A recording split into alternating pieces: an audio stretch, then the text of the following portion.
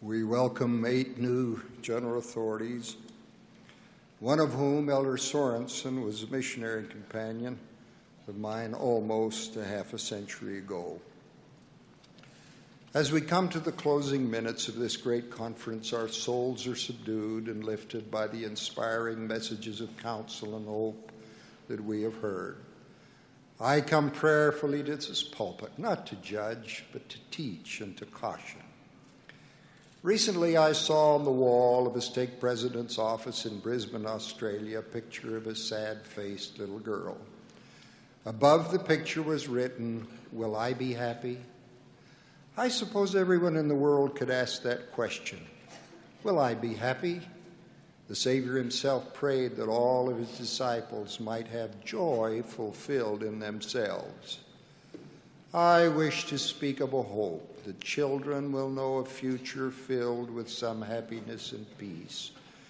No gift bestowed upon us is so precious as children. They are proof that God still loves us. They are the hope of the future. In today's world, I cannot help wondering who will love them enough to help them be happy. Who will love them enough to teach them faith and moral values? They must learn so much more than survival and self-gratification. There is such a great need for the teaching of the heart and not enough of the civilizing part of education. Where will the children learn virtue? Who will care for them enough to mold their moral character? How can they become humane and kind and happy and make life richer for themselves and others? This teaching of the next generation is not easy in a society where many fundamental beliefs are disappearing. Deadly mass marketing challenges almost every cherished human value. Excessive permissiveness under the banner of individual freedom is one driving force behind this. Reaching a public consensus on what values should be taught to the next generation is almost impossible. People strongly disagree about almost everything. Social restraints are weakened. This means that we will have to teach our children a lifestyle of our own and provide moral anchors in the sea of self-indulgence, self-interest, and self-service in which they float. How can this tide of wrong values be reversed? Can anything be done to combat these challenges? May I suggest 3 ways to increase the hope that the next generation will grow up with a greater chance to find some happiness. First, adults need to understand, and our children should be taught, that private choices are not private. They all have public consequences. There is a popular notion that doing our own thing or doing what feels good is our own business and affects no one but us. The deadly scourges that are epidemic all over the world have flourished in the context of this popular notion. But this is simply not true. All immoral behavior directly impacts society. Even innocent people are affected. Drug and alcohol abuse have public consequences, as do illegitimacy, pornography, and obscenity. The public cost in human life and tax dollars for these so-called private choices are enormous. Poverty, crime, a less educated workforce, and mounting demands for government spending to fix problems that cannot be fixed by money. It is simply not true that our private conduct is our own business. Our society is the sum total of what millions of individuals do in their private lives. That sum total of private behavior has worldwide consequences of enormous magnitude. There are no completely private choices. Secondly, adults and children need to know that public and private morality is not outmoded. We need to love our children enough to teach them that laws, policy, and public morals programs with a moral and ethical basis are necessary for the preservation of a peaceful, productive, compassionate, and happy society. Without the qualities and characteristics of integrity, honesty, commitment, loyalty, respect for others, fidelity and virtue a free and open society cannot endure. Elder Dallin H. Oaks recently responded to those who say, "Don't legislate morality," said Elder Oaks. "I suppose persons who mouth that familiar slogan think they are saying something profound. In fact, if that is an argument at all, it is so superficial that an educated person should be ashamed to use it. As should be evident to every thinking person, a high proportion of all legislation has a moral base.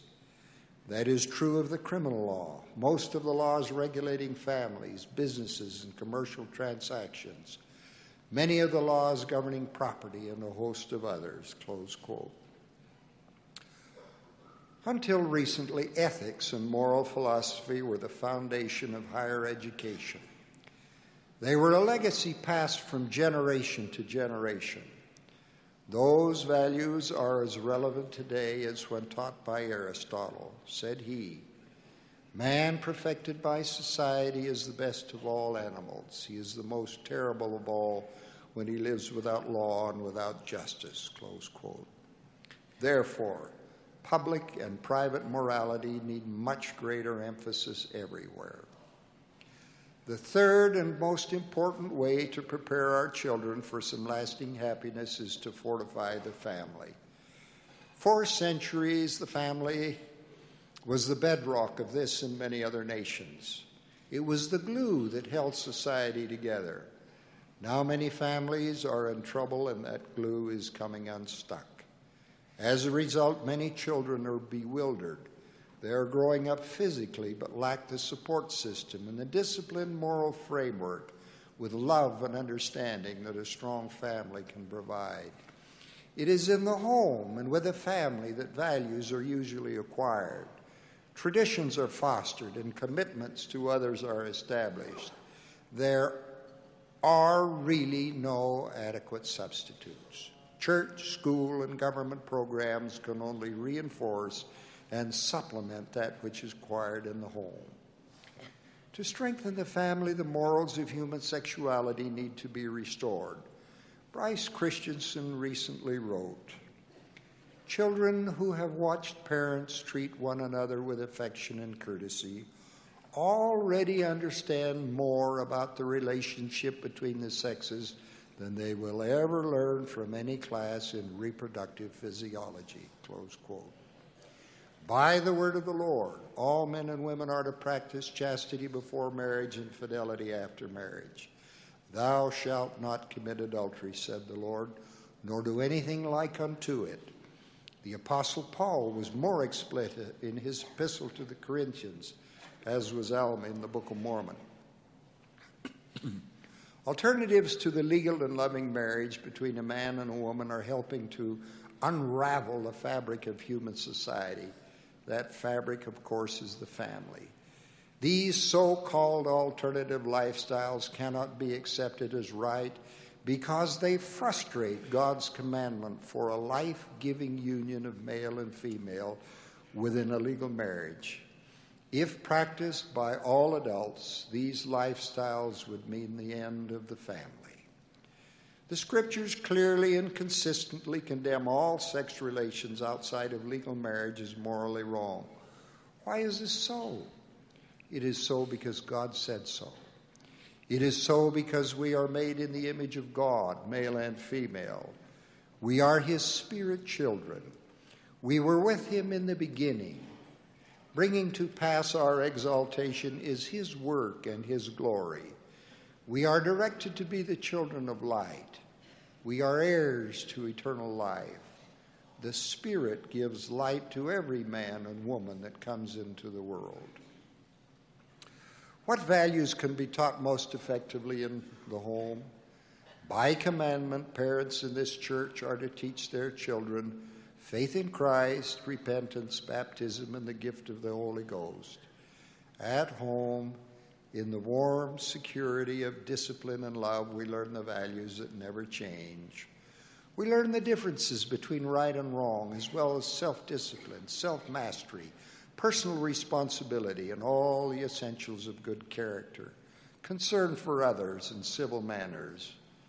Values, public as well as private, cannot last very long without being regenerated and sustained by religious belief. It is a matter of continued renewal. An awakening of faith and belief in religious values is essential. Family teachings are encouraged by the church, and the church in turn, through its covenants and ordinances, unifies the eternal family. Our temples are testaments of our faith in the everlasting family. Some say families can't do the job because so many people just do not have families. It is true that a great many do not have a functioning family. Or it is said that too many families fail. Unfortunately, that is also true. However, with all of its shortcomings, the family is far and away the greatest social unit, the best answer to human problems in the history of mankind. Rather than further weaken family ties, they need to be strengthened. To aid parents, the church has available a thoughtful booklet, A Parent's Guide. I would urge overburdened parents to accept every help. Cannot grandparents, brothers and sisters, aunts, uncles, cousins, and friends also reinforce by example and precept their love and concern for other members of the extended family? My Aunt Angie has handmade 175 quilts for her children, grandchildren, nieces, and nephews, and others. They are a work of art, but more important, each is a labor of love. She can say to a member of her extended family as she presents a specially made quilt, "Except when I pricked my finger with every stitch, I thought of my love for you." Good family life seems to have little to do with whether we are in affluent or humble circumstances. All over the world, the poor have good, resilient families. They do their best to raise their children and be good neighbors. They are money poor but value wealthy. Family problems seem to fall on both the wealthy and the impoverished. The White House Conference on Families reported that good families, rich or poor or in between, provide encouragement to their children, but no excuses. They teach character. They insist upon standards. They demand respect. They require performance. The White House report continues. For most, life is not a matter of legislative battles, judicial decrees, or executive decisions. It is a fabric of helping hands and good neighbors, bedtime stories and shared prayers, loving packed lunch boxes, and household budget balancing, tears wiped away, and a precious heritage passed along. It is hard work and a little bit put away for the future. In a healthy society, heroes are the men, women, children who hold the world together one home at a time. The parents and grandparents who forego pleasures, delay purchases, foreclose options, and commit most of their lives to the noblest undertaking of citizenship, raising children who, resting on the shoulders of the previous generation, will see farther than we and reach higher, close quote. Troubled as many homes may be in our society, we cannot abandon the home as the primary teacher of moral values. Nowhere else will it be taught so effectively. As Brigham Young counseled, by faith rather than by the rod, leading them kindly by good example into all truth and holiness. There is a deep private and public need to retrieve for the children the comfort of belief and belonging. The products of wealth, technology, and science all fail to satisfy inner spiritual hungering. Without turning back to the word of our Creator, no one is wise enough to sort out what ethical, spiritual, and moral values should be taught to the next generation and to their children and to their children's children.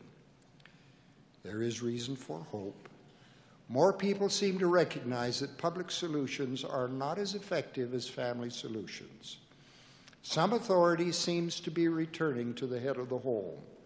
But, most important, I see many adults, mostly parents and grandparents, who are crazy about children. If in the process we can bring back into our lives and into our homes sacred spiritual and moral truths, we will reclaim a sacred and precious part of our heritage. Someone must love the children enough to do this. Then if it is done everywhere, to the boys and the girls who ask, will I be happy? We can answer, of course. You are going to be happy, and even more if you keep the covenants and commandments of God. You will have the joy promised by the Savior when he walked upon the earth. You will have peace in this world and eternal life in the world to come, which is the ultimate message of this church to the world. In the name of Jesus Christ, amen.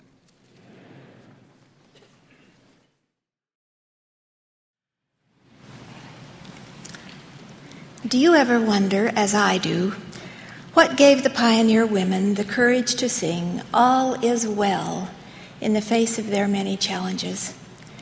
Do you wonder how, as we face today's problems and concerns, we can continue to sing, "All is well"?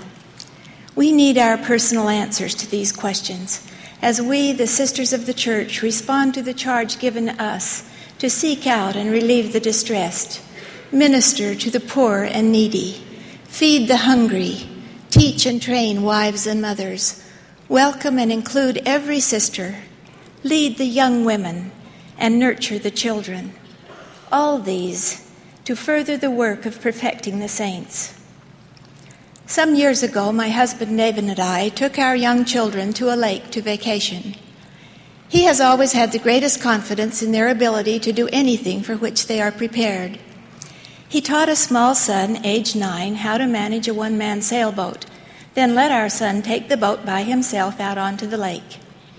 He joyfully sailed away, his bright life jacket and silhouette getting smaller and smaller against the horizon.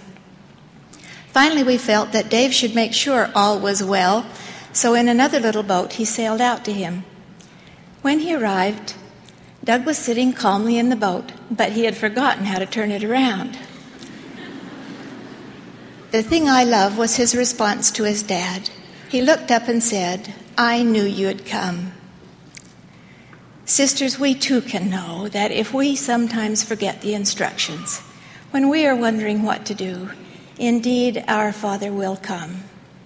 We may not, probably will not, receive a personal visit from the Lord, but the answers do come from prayer, the scriptures, the words of the prophet, the still small voice of inspiration. I should like to reassure you that we truly can find courage to face our challenges and also give service to those whose needs are even greater than our own. Gird up your loins, fresh courage take, our God will never us forsake. Today there are sisters in many places living in poverty, with hunger and disease taken for granted, infant mortality high, and life expectancy low. In some places, fewer than 50% of the adult population can read or write, 70% of them women. There are those who have no pure water, some who have no water at all, except that which they carry on their heads, often for long distances. There are some who live in the shadow of war. What gives these sisters the courage to endure? As with the pioneers, it is their faith that their Father will come, their faith in the gospel of Jesus Christ. There are other words, too, from that great hymn. And should we die before our journey's through, happy day, all is well. Sometime to each of us will come questions of life and death, purpose, and our own inevitable parting. All of us have had losses, or will have. Perhaps it is for this that we are taught to mourn with them that mourn, and to weep for the loss of them that die. David Macbeth Moyer once penned these words: "We miss thy small step on the stair, we miss thee at thine evening prayer. All day we miss thee everywhere." The death of a child is especially poignant, or that of a young person, or of a needed father or mother. We do miss those who die. No matter how many friends or family members one has, the loss of one beloved person is difficult. One great difference for us is our added knowledge that death is not permanent, that families can be forever. The understanding we have of the reality of the resurrection makes the waiting endurable and purposeful. Indeed, sweet is the peace the gospel brings. Here, too, the solace sisters bring to each other and to sorrowing families is part of the work of love assigned to women. Single women in the church continue to be included daily in the prayers of church leaders. Many single sisters are living rich, full lives. They have made happy homes for themselves, their families, and friends. They serve as auxiliary leaders and teachers. They serve missions. They attend the temple and do genealogy work. They give compassionate service. They make the world better for their being in it. There are those in this group who have never married, although most of them would like to do so. There are widowed sisters who live alone, and those whose marriages have been shattered by divorce. Many have difficult decisions to make regarding their choices in life. Should they pursue a career? Can they be successful in what has traditionally been a man's business world? Should they try to be? How do they balance their expectations with the reality of their lives? How do they find worthwhile relationships that do not have sexual overtones? How can they best fulfill the role given by the Lord to women? Some of these sisters are single parents. Their challenges are many as they try to be both father and mother on what is most often a diminished income. If they are employed and trying to be self-reliant, there is great concern about quality child care. Even when their children are grown, single mothers are still mothers and share in the trials as well as the joys of their children. These are sobering realities for many sisters. For all of them, there are no simple answers except, as for all sisters, to do the best they can every day, to look up, to learn, to evaluate resources within themselves, their families, their communities, to pray with faith, to search the scriptures, to find ways to be of service, to keep their own lives clean and pure, their relationships true, to forgive those who have caused the hurt. Even as this is so, however, may every sister feel the warmth of friendship from her sisters in the church, and priesthood support from home teachers and bishops who care. May she be included, welcomed, given opportunities to serve. There are lesbian women as well as homosexual men in the church. The Lord God has decreed, "Thou shalt not," and however hard the task, these people must likewise keep the commandments.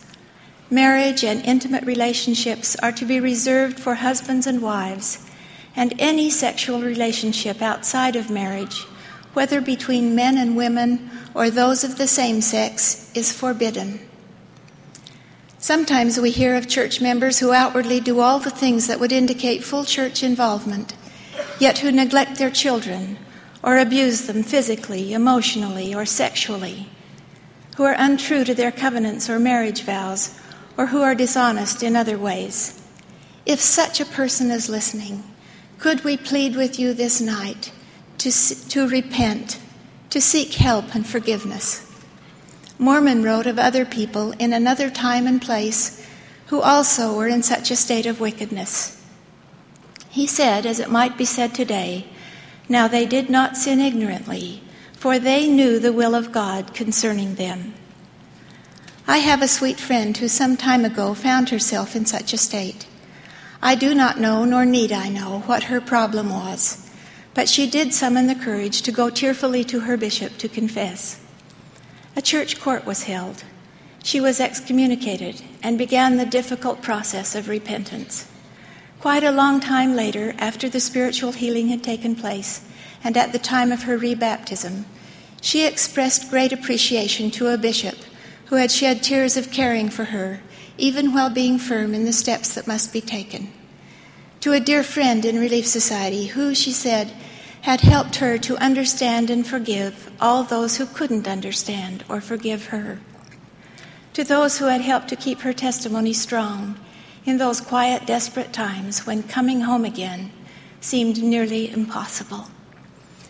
I recently had a note from this friend, married now in the temple with a lovely family. She says, "Tell the sisters that it is all worth it. Tell them how beautiful and joyful life can be when you keep the commandments." Perhaps this lesson is twofold. If you are not personally living a pure, righteous life, if you have somehow slipped away, repent and come back. Love and hope are real. If you know someone or the loved one of someone who has been excommunicated or disfellowshipped, try to understand the anguish. Sometimes what is said or done is less important than that someone cares enough to say or do anything at all. There are sisters who are caught in the web of drug or alcohol abuse, with its threads of deceit, guilt, and unproductive lives. Some are dependent themselves on alcohol or on either legal prescription or illegal drugs. Some are the loved ones of alcoholics or drug users. It is indeed hard for them to feel that all is well. But even here there is hope. Seeking help early is the best chance for recovery. Pretending there is no problem, covering up for the behavior, or shielding the person from the consequences of that behavior will never solve the problem. There are excellent professional resources and support groups, some of whom, though not connected officially with the church, still support LDS values. Above all, acknowledge your dependence on the Lord. Let Him help and heal you. As Alma taught us of faith, the desire to believe, to change, can be as a seed that will grow, sprout, and bear fruit. All can be well again. There may be times when we do not understand the why of the challenges we face, when whatever is happening doesn't seem fair, or the people about us seem to be indifferent to our suffering. You may know the picture of the mythological tale of Icarus, painted by Peter Bruegel. The story he illustrates tells of Icarus who tried to fly, using wings made of wax created by his father. He did indeed fly, but in his enthusiasm flew too near the sun. The wax melted, and he fell into the sea. In Bruegel's painting, only his white legs are visible as he disappears into the green water. A nearby fisherman and a plowman go unconcernedly about their work, and in spite of something amazing, a boy falling out of the sky, a beautiful ship in the harbor sails calmly on. W.H. Auden wrote of suffering and of the world's indifference. About suffering, they were never wrong, the old masters. How well they understood its human position. How it takes place while someone else is eating or opening a window or just walking dully along. So it is with most of our personal suffering. The world goes on about us as if nothing out of the ordinary were happening. However, within the bonds of sisterhood in the church, hopefully it will be different. One of our daughters and her family recently suffered a tragedy. Their house burned down, leaving little in the place of all their worldly possessions. The blessing was that even though 5 of their 6 children were at home, their 2 teenage sons remembered the training they had been given, picked up the little ones, and ran from the house. All were safe, and they felt great comfort from their ward and neighborhood, who rallied around with food, clothing, and offers of help. Such a blessing it is to belong to the household of God. No one simply turned away or sailed calmly on. For this family, as for others who suffer trials and grief, love and help were extended, priesthood blessings, and the assurance from the Father of us all that blessed are they who are faithful and endure, whether in life or in death, for they shall inherit eternal life. And the promise given to Joseph, that thine affliction and thine adversity shall be but a moment. May we never be indifferent, sisters, to the suffering of others. May we be sensitive to those about us who are hurting for whatever reason. May we, when the trials are our own, look up with a perfect brightness of hope in the Lord Jesus Christ and say, as did Paul, "We are troubled on every side, yet not distressed. We are perplexed, but not in despair, persecuted, but not forsaken, cast down, but not destroyed. Death and adversity come to us all, but so does life everlasting. Above the rest, these words will tell, all is well. I bear you my testimony that the gospel is true, that we are led today by a prophet in the priesthood of God. May we heed their counsel as we meet our personal challenges and help others to do so, I pray, in the name of Jesus Christ. Amen. Near the shores of Galilee, as the resurrected Christ dined with his disciples on a fresh catch of fish, he's asked of Simon Peter, "Simon, son of Jonas, lovest thou me more than these?" He saith unto him, "Yea, Lord, thou knowest that I love thee." He saith unto him, "Feed my lambs." Do our worldly pursuits take precedence over our eternal objectives, even as Peter was questioned about his priorities?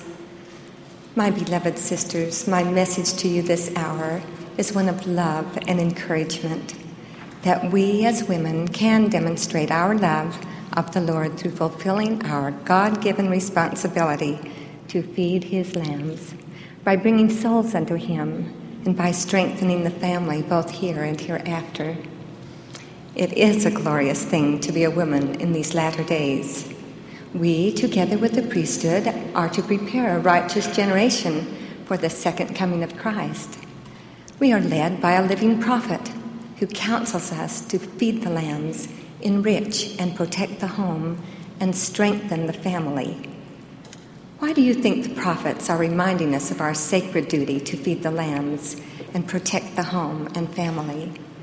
Because it is against the home and family that Satan has aimed his greatest efforts to destroy, and far too many sheep are wandering or being enticed away out of the sheepfold, and wolves lie in wait to devour the flock. How can we help prepare children for this significant role if we, their mentors, are absent or uncaring? It's an awesome task, but one filled with hope and happiness if we make it so. Let's take an expanded look at the eternal family. We all lived with our Father in heaven before this earth life. The scriptures say we received our first lessons in the world of spirits and were prepared to come forth in the due time of the Lord to labor in his vineyard for the salvation of the souls of men. In the premortal existence, our heavenly family was a prototype for us to follow in guiding our families here on earth. We were prepared to come to an earthly family where we could learn again sacred truths we had learned before. Parents are their children's first and most influential teachers. The responsibility of teaching proper values and sacred truths cannot successfully be delegated to anyone else. We must remember the sanctity of these children. They do not belong to us. They are children of our Father, his spirit children come to earth. There is a story of a group of Relief Society sisters making candy called Divinity at the home of one of the sisters. 2 little boys in the family were allowed to eat all the divinity they could eat and scrape from the spoons and the pans and the bowls. It was the weekend of General Conference, and as the family listened to the talks, one of the speakers said, "There is a spark of divinity in each of us." One of the little boys jumped up and said, "A spark of divinity? Wow, I'm full of it." Yes, children are full of divinity. Surely the angels attend them. But the loving care and teachings they need in order to abide on the earth must be given by mothers and fathers and those who influence them. They need to be loved. They need to be taught. The risen Lord reiterated the counsel of Isaiah when he said, "And all thy children shall be taught of the Lord, and great shall be the peace of thy children."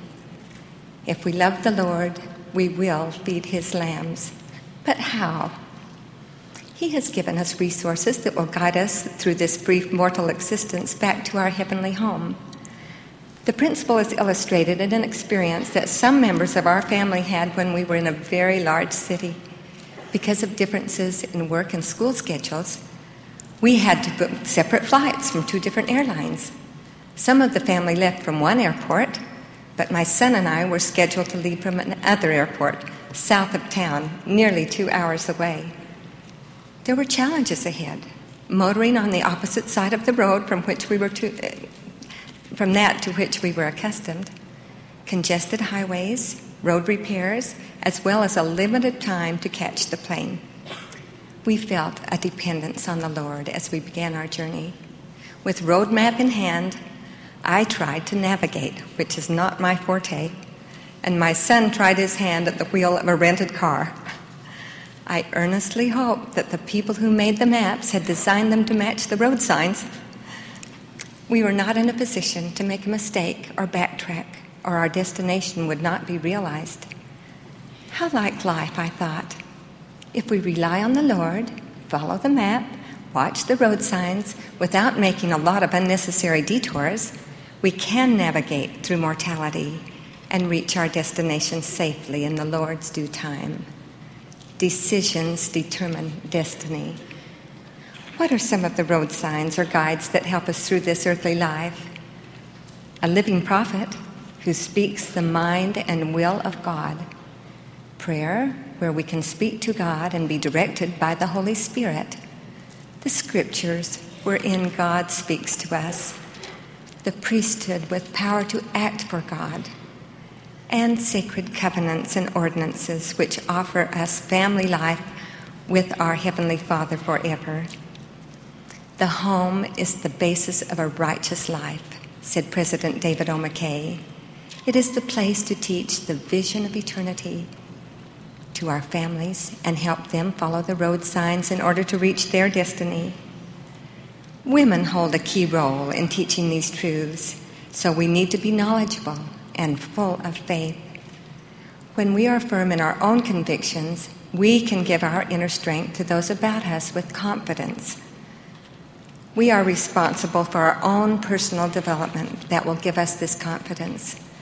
True personal worth comes from a secure relationship with Heavenly Father. Individual worth is intrinsic. It is internal. It is eternal. It's something that cannot be taken from us when the blossom of youth fades, when economic conditions leave us desolate, when sickness or handicaps befall us, nor when prominence and visibility are obscured.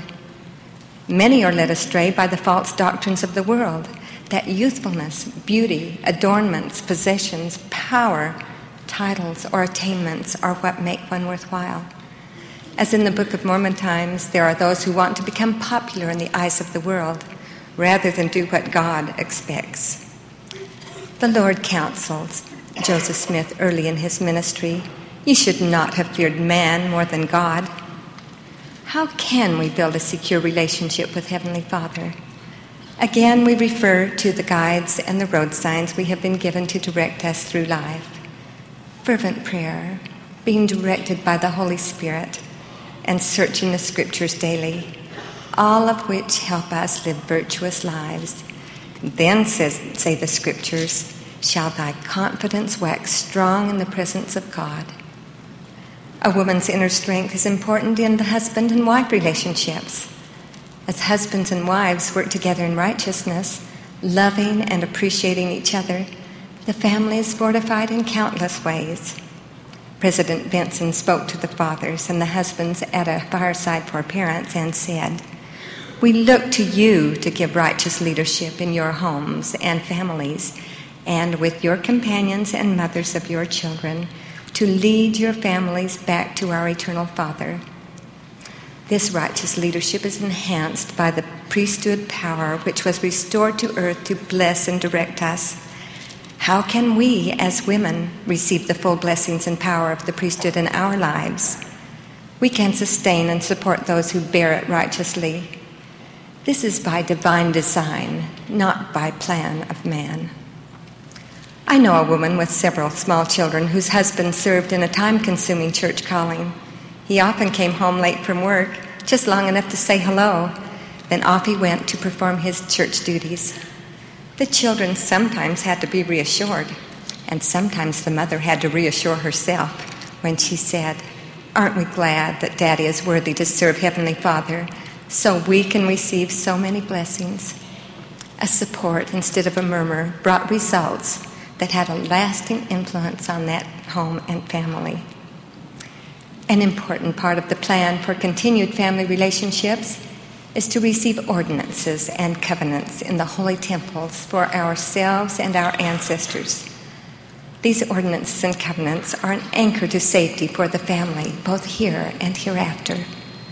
Each of us belongs to a family and has ancestors who really belong to us. Should we not be about seeking after these loved ones and performing temple work that will seal them to us in eternal families? Elder John A. Widtsoe spoke from his own experience when he said, "Whosoever seeks to help those on the other side receives help in return in all the affairs of life."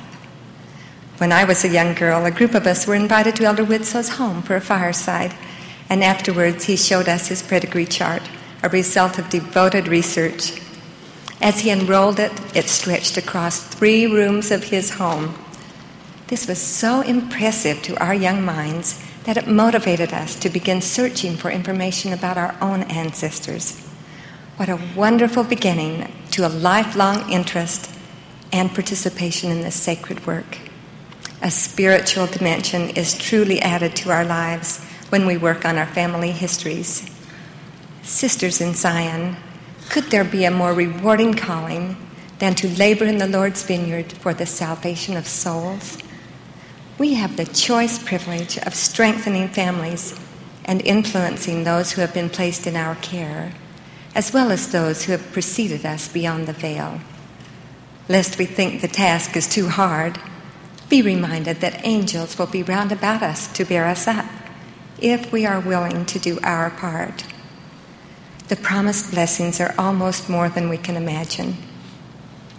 We have been blessed by a prophet of God in our day as he said, and I quote, "We pray for you, we sustain you, we honor you as you bear, nourish, train, teach, and love for eternity. I promise you the blessings of heaven and all that the Father hath as you magnify the noblest call of all." Close quote. I love being a mother, a wife, a daughter, a sister, a woman in these latter days. The Lord knows us and loves each of us and desires to bless us in our important work. We must be willing to come unto him, to accept his will over our own wants, to bring souls unto him, to feed his lambs and his sheep, so that at that great day, when we meet him face to face, he will say, "Come unto me, ye blessed, for behold, your works have been works of righteousness." I bear you my witness that the Lord lives. And I pray that we may eagerly fulfill our sacred responsibility to strengthen families both here and hereafter. In the name of Jesus Christ, amen. My beloved brethren, I rejoice in this great conference. I'm a better man because I was here. I thank the Lord for the great record that has been made. And I desire to say just a few words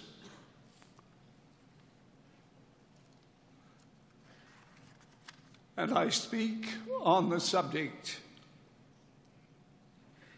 the Book of Mormon and the Doctrine and Covenants. My beloved brethren and sisters, this has been another glorious conference of the church. I commend to each of you the counsel of these my brethren who have spoken to us I'll love them and sustain them. And I love the members of the church everywhere. I would like to speak about two sacred volumes of modern scripture, the Book of Mormon and the Doctrine and Covenants. The Book of Mormon and the Doctrine and Covenants are bound together as revelations from Israel's God, together and prepare his people for the second coming of the Lord. The bringing forth of these sacred volumes of Scripture for the salvation of a ruined world cost the best blood of the 19th century, that of Joseph Smith and his brother Hiram. Each divine witness contains a great proclamation to all the world. The title page of the Book of Mormon and section 1, the preface to the Doctrine and Covenants. This generation, said the Lord to Joseph Smith, shall have my word through you. And so it has through the Book of Mormon, the Doctrine and Covenants, and modern revelations. The Book of Mormon and the Doctrine and Covenants testify of each other. You cannot believe one and not the other. The Book of Mormon testifies of modern books of Scripture. It refers to them as other books and last records, which establish the truth of the Bible and make known the plain and precious things which have been taken away from the Bible.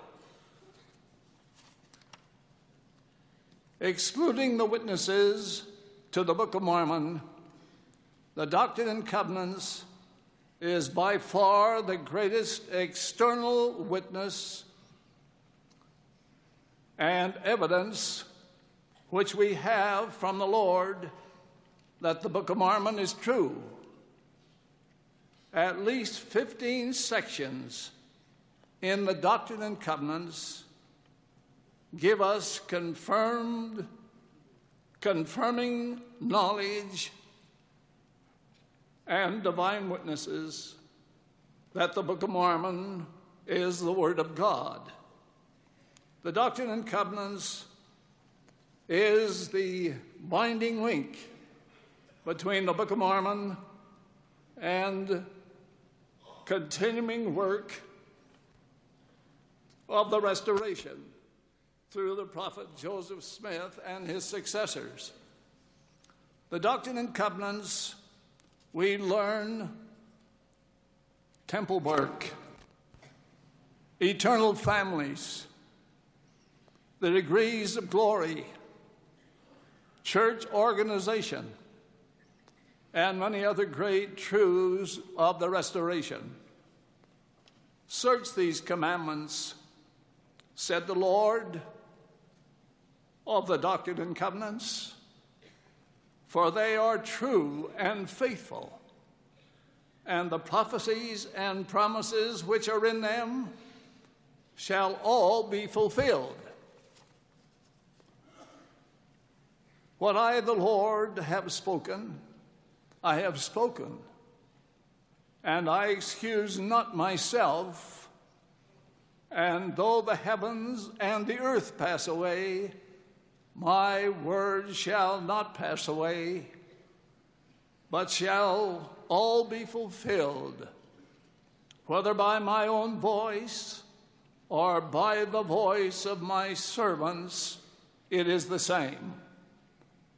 And I would like to commend to you, my brethren and sisters, that you've heard great messages at this conference. And I rejoice in the opportunity I've had to listen in. And I'm grateful for the quality of messages that have been given at this conference. And I thank the Lord for the Book of Mormon that brings men to Christ. The Doctrine and Covenants brings men to Christ's kingdom. Even the Church of Jesus Christ of Latter-day Saints, the only true church upon the face of the whole earth. I know that. The Book of Mormon is the keystone of our religion, and the Doctrine and Covenants is the capstone with continuing latter-day revelations. The Lord has placed his stamp of approval on both the keystone and the capstone. The ancient preparation of the Book of Mormon, its preservation, and its publication verify Nephi's words that the Lord knoweth all things from the beginning, and he has a way to accomplish all his works among the children of men.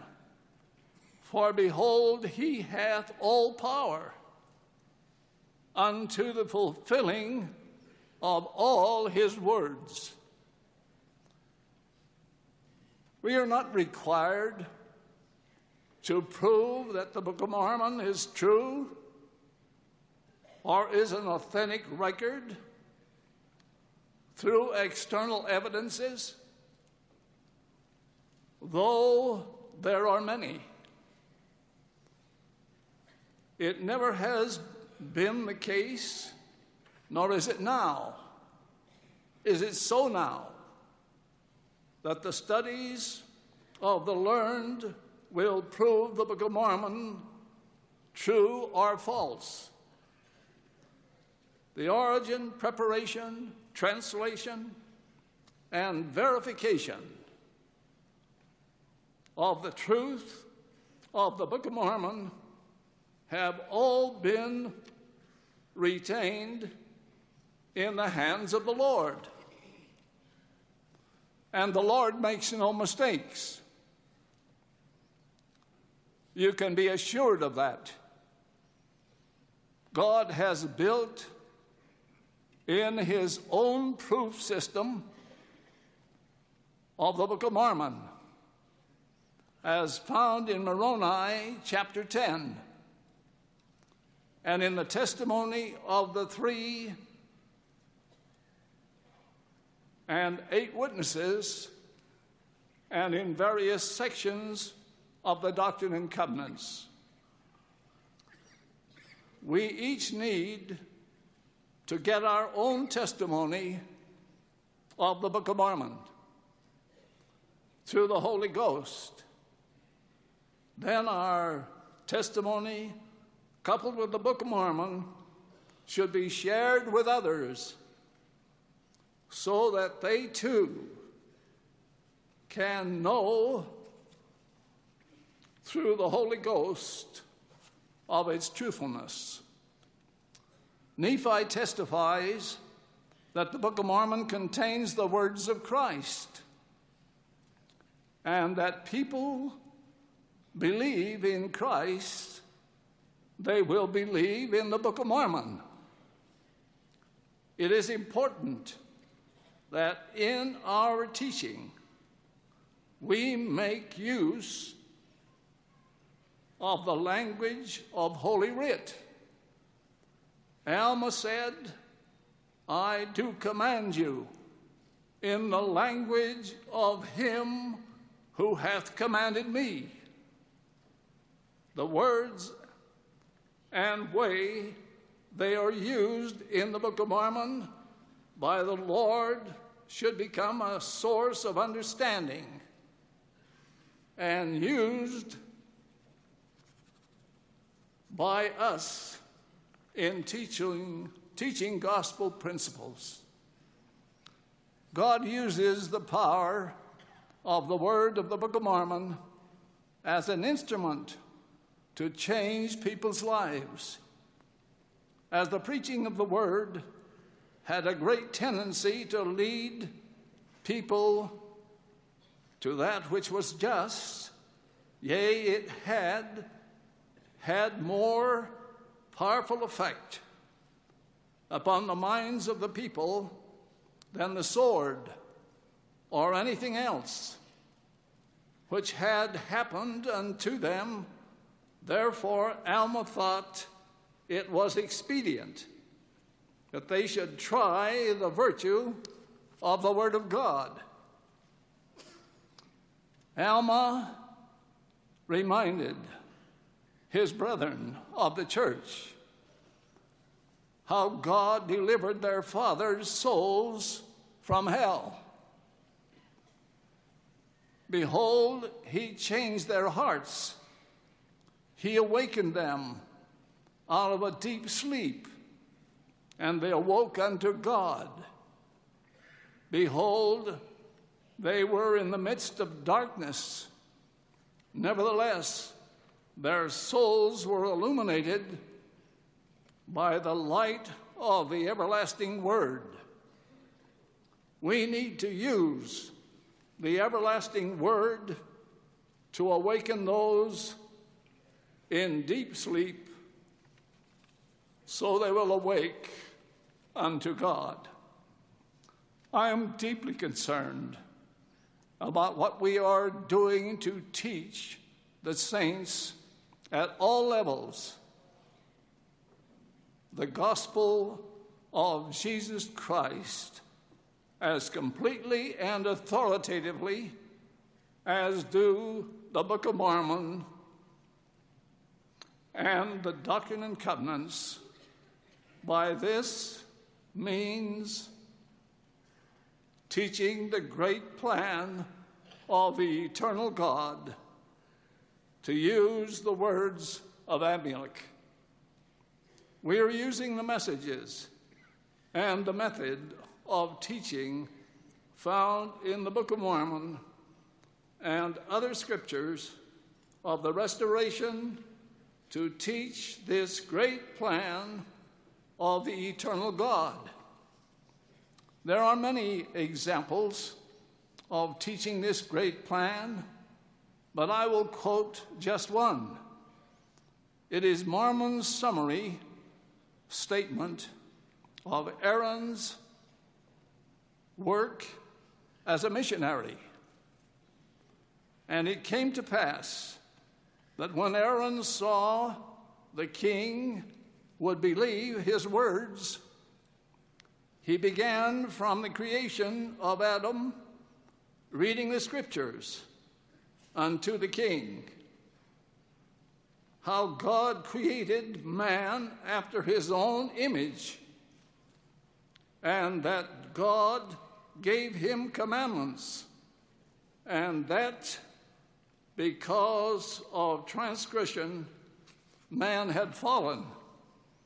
And Aaron did expound unto him the scriptures from the creation of Adam, laying the fall of man before him and their carnal state, and also the plan of redemption, which was prepared from the foundation of the world through Christ for all whomsoever would believe on his name. And since man had fallen, he could not merit anything of himself, but the suffering and death of Christ atoned for their sins and faith and repentance. The Book of Mormon saints knew that the plan of redemption must start with the account of the fall of Adam. In the words of Moroni, by Adam came the fall of man, and because of the fall came Jesus Christ. And because of Jesus Christ came the redemption of man. Just as a man does not really desire until he is hungry food, so he does not desire the salvation of Christ until he knows why he needs Christ.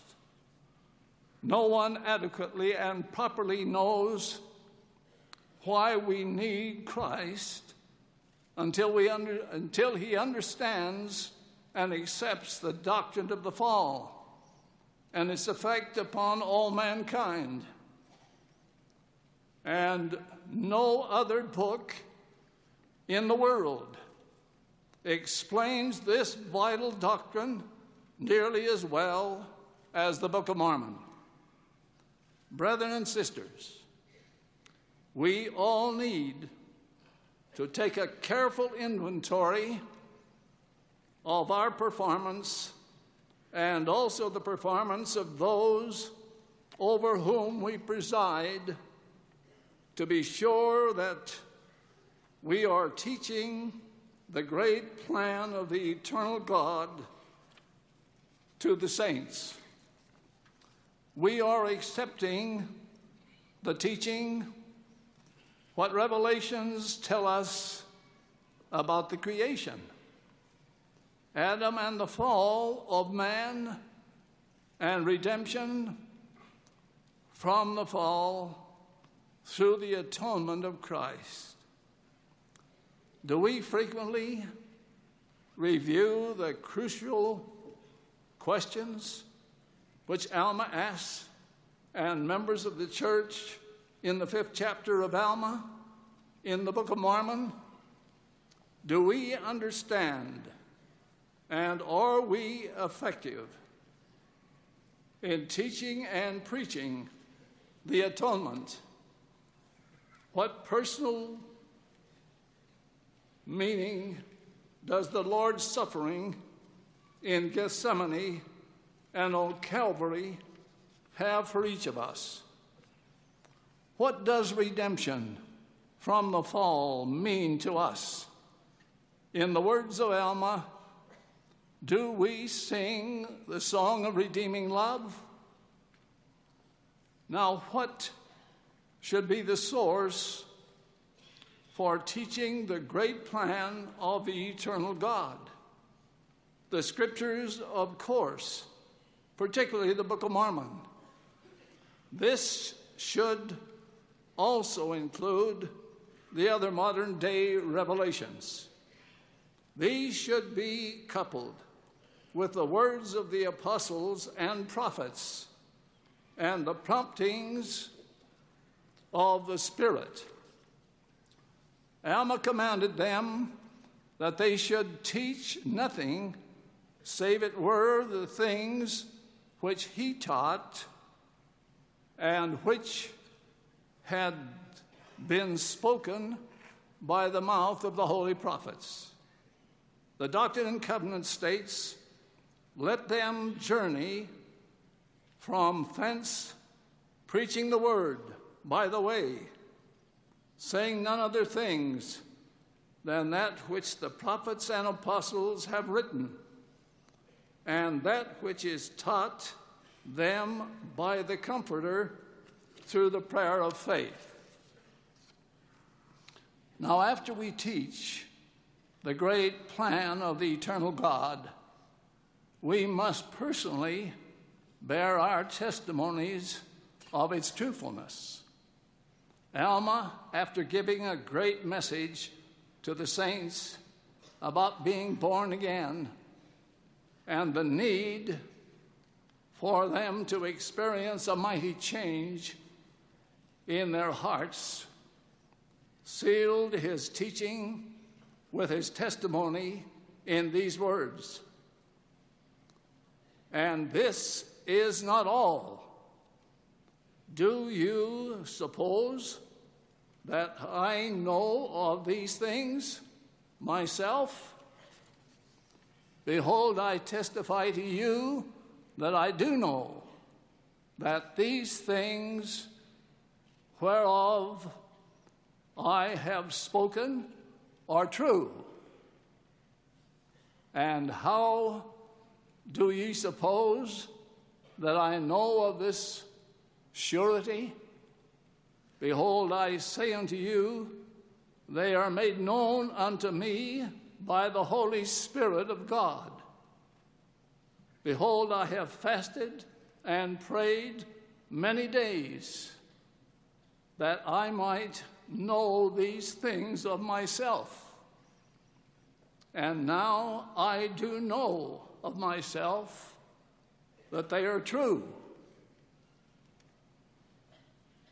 And now I do know of myself that they are true, for the Lord God hath made them manifest unto me by his Holy Spirit. And this is the Spirit which is in me. Later, Amulek joined Alma as his missionary companion. After Alma had delivered to the Zoramites his message concerning faith in Christ, Amulek sealed with his testimony the message of his companion in these words. And now behold, I will testify unto you of myself that these things are true. Behold, I say unto you that I do know that Christ shall come among the children of men to take upon him the transgressions of his people, and that he shall atone for the sins of the world. For the Lord God hath spoken it. In his preface to the Doctrine and Covenants, the Lord said that the voice of warning shall be unto all people by the mouths of my disciples, whom I have chosen in these last days. The responsibility of the seed of Abraham, which we are, is to be missionaries to bear this ministry and priesthood unto all nations. Moses bestowed upon Joseph Smith in the Kirtland Temple the keys to gather Israel. Now, what is the instrument that God designed for the gathering? It is the same instrument that is designed to convince the world that Jesus is the Christ, that Joseph is his prophet, and that the Church of Jesus Christ of Latter-day Saints is true.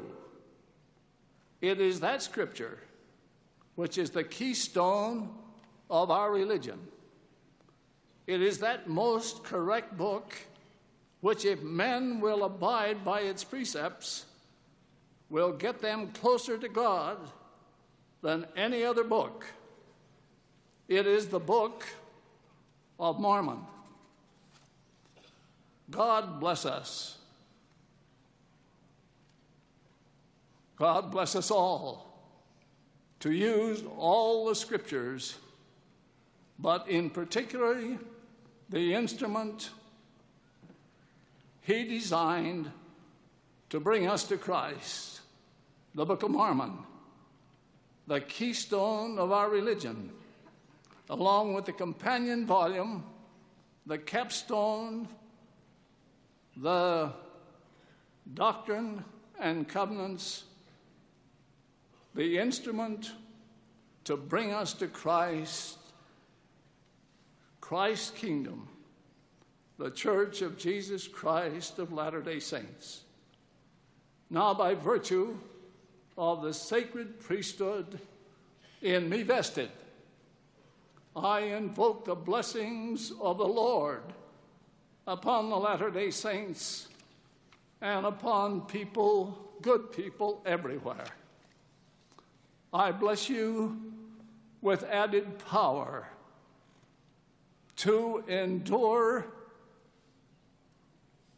in righteousness amidst a growing onslaught of wickedness, about which we have heard a great deal in these services tonight. I promise you that you more diligently study modern revelation on gospel subjects, that your power to teach and preach will be magnified, and you will be so moved, and the cause of Zion, that added numbers will enter into the house of the Lord, as well as in the mission field. I bless you with increased desire to flood the earth with the Book of Mormon, to gather out from the world the elect of God who are yearning for the truth, but know not where to find it. I promise you that with increased attendance in the temples of our God, you shall receive increased personal revelation to bless your life as you bless those who have died. I testify that the Book of Mormon is the Word of God. Jesus is the Christ. Joseph Smith is his prophet.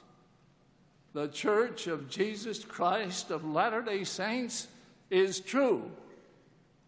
In the name of Jesus Christ, amen.